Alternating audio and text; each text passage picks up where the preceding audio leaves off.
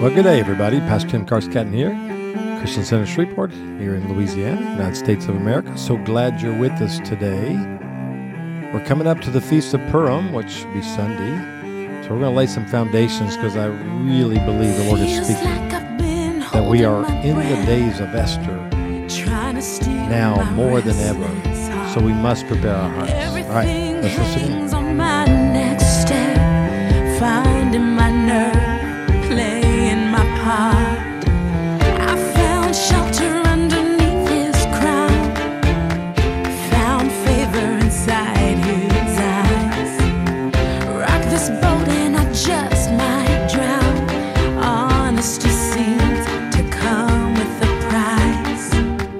There's a time to hold your tongue, time to keep your head down. There's a time, but it's not now. Sometimes you gotta go uninvited. Sometimes you gotta speak when you don't have the floor. Sometimes you gotta move when everybody else is. Well, that song is an amazing song about the story of Esther and the preparation of her to become queen. There was a time to be quiet and be hidden, but then there was a time to speak up. And we're going to talk about where we are in that timeline this week. So welcome. It's Tuesday. It is February 28th. We have made it through this month, 2023. We've made it. We've been given major warnings about this month, and it has been chaotic to say the least. And I'm just so thankful it's going behind us. We can move forward. I want to focus on the good things that happened this month, but there was some real negative things, and the world's gone mad always. We always say that. Yeah, I think every generation feels like it's worse than it was before, and that's because it is, as far as the demonic and what the enemy's doing. But also, we must say that the increase of his government is greater than it's ever been before. We have at our disposal more anointing, more power, more knowledge, more wisdom. Everything that has been laid before us by our forefathers, by our patriarchs, have built a place for us to go higher. If you study the seven churches or the four living creatures, which we've done before, it's an accumulation. It's a moving forward. And as you move forward, there's things added. If we look at the first church of Ephesus, you know, the overcomer gets to go into paradise. That's the outer skirts of heaven. And then you go seven churches forward, the last church is invited to sit at the hand of the Lord, the greatest place you can sit in all of eternity. So progressive. And for us, because we believe without a doubt, we are in the age of Laodicea, church age, if you want to look at it that way. And we have the greatest opportunity, but we also have the greatest accumulation of wisdom, authority, revelation of all mankind. This Hebrews tells us that they long to be in this day. The patriarchs did, because they understand now that how privileged we are. We take it for granted. All the knowledge and wisdom we have, we feel inadequate, but understand this, we have more than almost all past generations. Well, also the Antichrist spirit, which started this time of Christ in Church of Ephesus, it goes to the point of Laodicea, where there's no accommodations for the church. They're not given any credit for doing good at that time. They think they're rich and in need of nothing, but the Lord said, "You're wretched, you're poor, you're blind, you're naked," and that accumulates as well. So as we move forward in time, the Spirit of Christ is advancing, but also the spirit of Antichrist is advancing. So this story of Esther, or the Feast of Purim, which is the celebration that they were victorious, is the feast or the celebration we should be longing for in this season. And there's a preparation that we have to do and be a part of. It's one of the greatest stories in the Bible, questioned to be even canonized, because the word of the Lord is not in that book. Because there's many reasons why. Many scholars believe that because they had been in exile so long, God was absent from their lips, and they didn't speak of it as much because why? Persecution. as we saw in Esther's story, she hid her identity as a Jewish person because it would affect everything she does. So it became a place where persecution was so deep, and the idolatry of the exile, the Babylonian exile, all that's going on there, it is so dark, it's just safer to stay hidden, and they did. But there comes a time that we can't hide from everything, and we got to speak up. Now, as we spend a couple days here talking about this feast, and I know there's so many world events, I probably pause a little bit for these few days because I love to pause during feasts. I think they're very important. It is a picture, she is a picture of a bride. The king is a picture of the Lord. Symbolic. Remember, Old Testament is type and shadow. So a type and shadow, that's what it represents, but it is so now for us because we are like Israel at that time, or the Jewish people that are in exile. We have been cast out of so many things in society because this movement of secularism as well as the Antichrist spirit has moved upon us, and so now we're in this place. Let me start in Book of Revelation first, the 7th verse of the 19th chapter. I'm talking about the marriage supper of the Lamb because I think that's where we're headed in this season. Let us rejoice and be glad and give glory to him, for the marriage of the Lamb has come, and his bride has made herself ready. Isn't that interesting?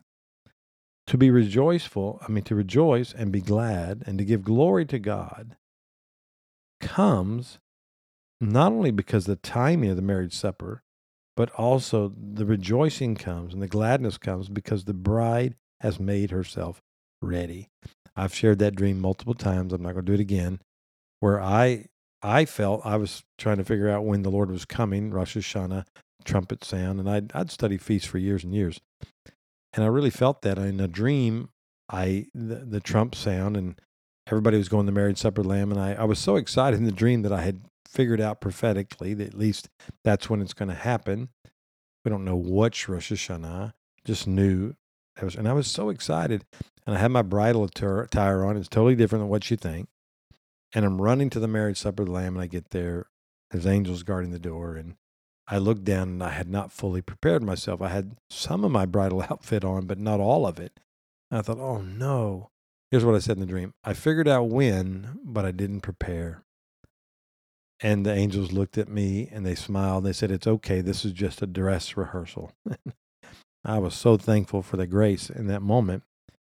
And so I had time to go back and prepare myself to be ready. And that's the point here. The bride has made herself ready. Let me tell you what, being in a difficult place can be the key to being prepared to be this bride. It said it was given to her to clothe herself in fine linen, bright and clean, and the fine linen is the righteous acts of the saints. So it's given to us to clothe ourselves in the fine linen, bright and clean. By what? Not just doing stuff, but the righteous acts of the saints, which is this what? It's his righteousness leading us to do great exploits in his name. And it says, blessed are those who are invited to the marriage supper of the Lamb. These are the true words of God. And Esther ended up being invited to the marriage supper, if you want to say. And because of that, she was able to make a request of the king that he let her people go, that he take them out of bondage and give them liberty and give them back their inheritance and their promise, their covenant promise that they were given by the Lord. See, this is what happens when a few people, a company sometimes, of people take this literally and say, I'm going to prepare myself to go into the King, the Lord, and intercede and stand in the gap on behalf of my nation, on behalf of my family, on behalf of my tribe, whatever you want to call yourself, and ask the Lord for mercy, because Haman, the Antichrist spirit, has edicts for our destruction, And the fact is that these edicts are true, because in the story of Esther, he came to the king and said, hey, these people have different laws than we do, and they don't obey. And speaking especially of Mordecai, they don't obey our laws. They have their own laws. And that is absolutely true. In our biblical worldview, we function differently than the rest of the world. And we have different laws than they do.